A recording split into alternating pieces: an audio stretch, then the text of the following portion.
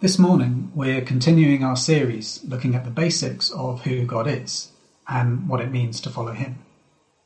We've explored what following Jesus is like and what God requires of us. Today, we're looking to answer the question, who are we in Christ? Earlier, we heard the story of Jesus being baptized by John and God appearing to declare how pleased he is with his son. By the way, you might find it helpful to have the passage open in front of you. It's Matthew chapter 3, verses 13 through 17. So, what does this passage tell us that might answer today's question, who are we in Christ? Well, let's see what links we can find between Jesus, God's Son, and us, God's people. That might help us answer the question. Let's start with the very first word of our passage, which in most translations is then.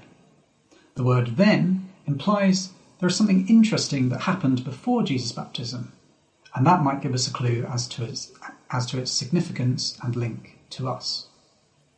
So in verses 1 through 12 of Matthew 3, we learn that John came to preach in Judea, telling people to repent because Jesus is coming to judge the world, and people from across the whole region came to be baptized by him. So, here's our link. In Matthew 3, both God's people and Jesus himself are baptized. But why? God's people are baptized as a public confession of their wrongdoing, a symbol of turning away from sin and towards God. But we know from elsewhere in the New Testament that Jesus did not sin. So why does he insist on undergoing this ritual washing away of sins? John is curious about this too. In verse 14 he says, I need to be baptized by you, but instead you come to me? Jesus' answer is this: it must be done to fulfill all righteousness. Okay, so what does that mean? Well, Matthew uses this word righteousness several more times in his gospel, and each time it means behaviour that conforms to God's will. In other words, Jesus gets baptized because it's part of God's will or plan for humanity. God's plan, prophesied throughout the Old Testament and told to us in the New, is that Jesus was to die in our place so that we can repent and be forgiven of sins and share eternal life with him. Part of that plan is our repentance, symbolised through the washing away of sins through baptism. Jesus didn't need to repent, but much like John led the way to Jesus, God's plan was that Jesus would identify with us, leading the way to the Father through baptism and repentance. And though he took his place with us in baptism, he also took our place instead of us by dying on the cross. Okay, so now we have a good idea of how Jesus' baptism demonstrates our relationship with him. He was baptized to identify with us so that he could take our place on the cross. But that doesn't completely answer our question, who are we in Christ? Let's read through the rest of our passage. So in verses 16 and 17, after Jesus is baptized, God's Spirit descends on him and a voice from heaven says, "This is my Son whom I love. With him I am well pleased." So God the Father declares that Jesus is his Son. So what about us? What's our relationship with the Father? Well, if we look further into the New Testament at Paul's letter to the Galatians, in chapter 3 he says, "In Christ Jesus you are all children of God through faith. For all of you who were baptized into Christ have clothed yourselves with Christ." So through baptism, we become like Jesus, allowing us to be children of God. So who are we in Christ? We are God's children. And wow, that sounds awesome. But what does that actually mean, being children of God? Well, let's read the last part of that Galatians passage again. All of you who were baptized into Christ have clothed yourself in Christ. So, being a child of God is to be clothed in Christ. And what does that mean? Well, in ancient Roman society, when a young person came of age, they would lay aside their childhood robe and put on this adult's toga. This represented their move into adult citizenship with the full rights and responsibilities that came with it. In the same way, being a child of God means laying aside the childish way of living that the world offers us and clothing ourselves with the robes of righteousness that reflect our Father God.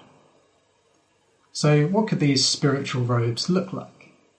Well, in Colossians 3, it talks about believers clothing themselves with compassion, kindness, gentleness, and patience.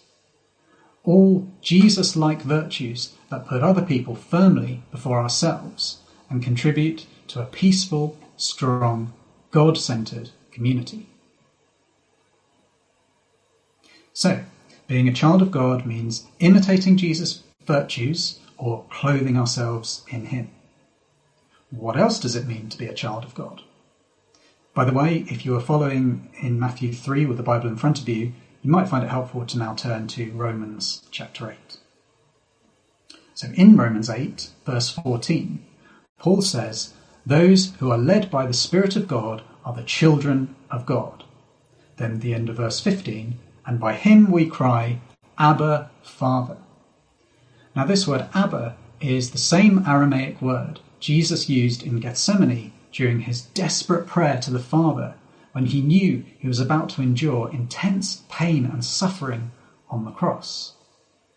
It's an intimate, affectionate term for a father, something like our modern day daddy or papa. So what does this tell us? Being a child of God means having an intimate relationship with Father God, akin to the one Jesus himself enjoys.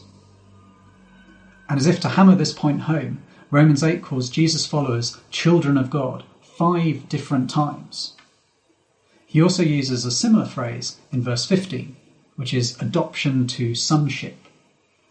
Now, firstly, the fact that Paul, a product of a male-dominated culture, uses this male-centric phrase one time shouldn't take away from the fact that he's clearly addressing all followers of Jesus, regardless of gender. Second, much like today, being adopted in Greco-Roman culture didn't have to mean being lesser in any way. According to adoption customs at the time, fathers could confer on an adopted child all the legal rights and privileges that would be given to a biological one. Being adopted, as it were, does not take away from the fact that children of God have genuine, Christ-like intimacy with the Father. So, being children of God means clothing ourselves with Jesus' virtues and enjoying intimacy with Father God. What else does it mean to be a child of God? Well, if we stay in Romans 8, in verse 17, Paul says, "Now if we are children, then we are heirs, heirs of God and co-heirs with Christ." Amazing. So, in the same way, being a child of God means being clothed in Christ and having Christ-like intimacy with the Father, it also means we are not only heirs of God, but co-heirs with his one true Son, Jesus. Okay, so again, sounds amazing. Let's figure out what it actually means. Being an heir means being entitled to an inheritance. So what do children of God inherit that Jesus also inherited? Well, Colossians chapter 1 talks about the Father's kingdom of light that, thanks to Jesus' sacrifice on the cross, his followers are set to inherit. In other words, we inherit God's heavenly kingdom in eternity. So, wow, what a great inheritance that children of God get to enjoy. But a couple of caveats. Firstly, back in Romans 8 again, in verse 25, Paul tells us that we do not yet have this inheritance. We must wait for it patiently and confidently. Children of God will have the inheritance, but not yet. Colossians chapter 3 calls this being hidden with Christ in God. Children of God are secure in their future salvation, but it is not yet fully realised. Secondly, well, let me read the rest of Romans 8:17. Now if we are children, then we are heirs, heirs of God and co-heirs with Christ, if indeed we share in his sufferings, in order that we may also share in his glory. So to inherit God's glorious eternal kingdom alongside Jesus, we must share in Jesus' suffering.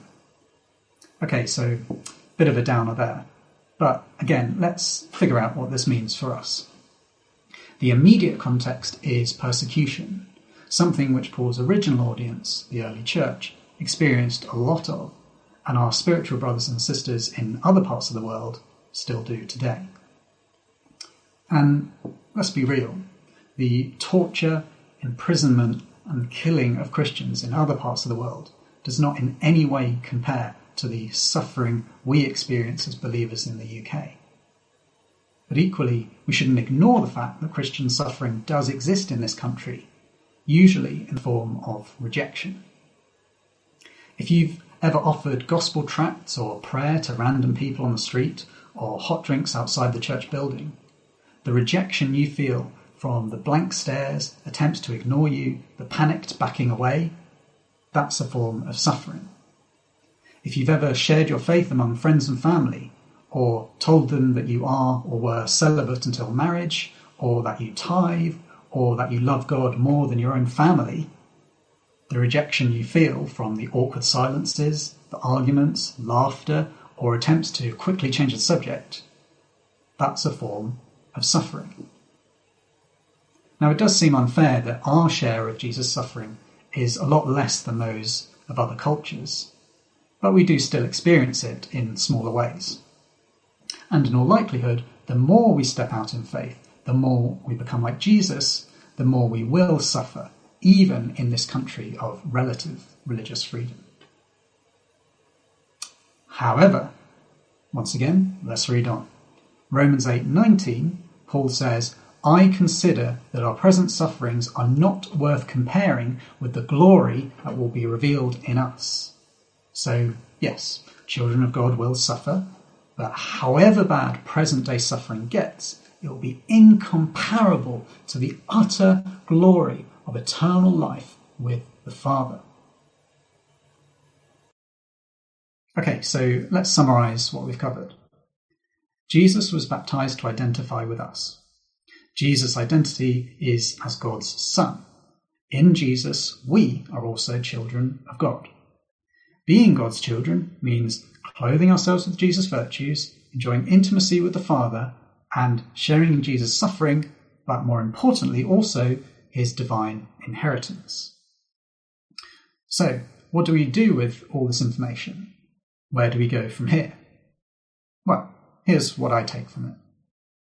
For those of us who have committed to follow Jesus, let's approach our times before the Father with a renewed sense of his relationship with us. During times of prayer and worship, remember, we are not trying to connect to some distant, uncaring creator who wants little to do with his creation. We are instead approaching our divine Father, who the scriptures say desires for us to seek him. The Father who allows his children the privilege of enjoying Christ-like intimacy with him, of clothing ourselves in the robes of Jesus, and of sharing in the Son's divine inheritance. For those who have not yet made a commitment to follow Jesus, I encourage you to seek the Heavenly Father through prayer, to pick up a Bible and learn more about what it means to be a child of the one true God through Jesus Christ. My hope is that you will soon share with us the amazing privilege it is to be counted among the children of God. So to all of us, I say, approach the Heavenly Father in awe of the knowledge that being his child is a special privilege, one that, through the gracious gift of his one true Son Jesus, every person is invited to accept.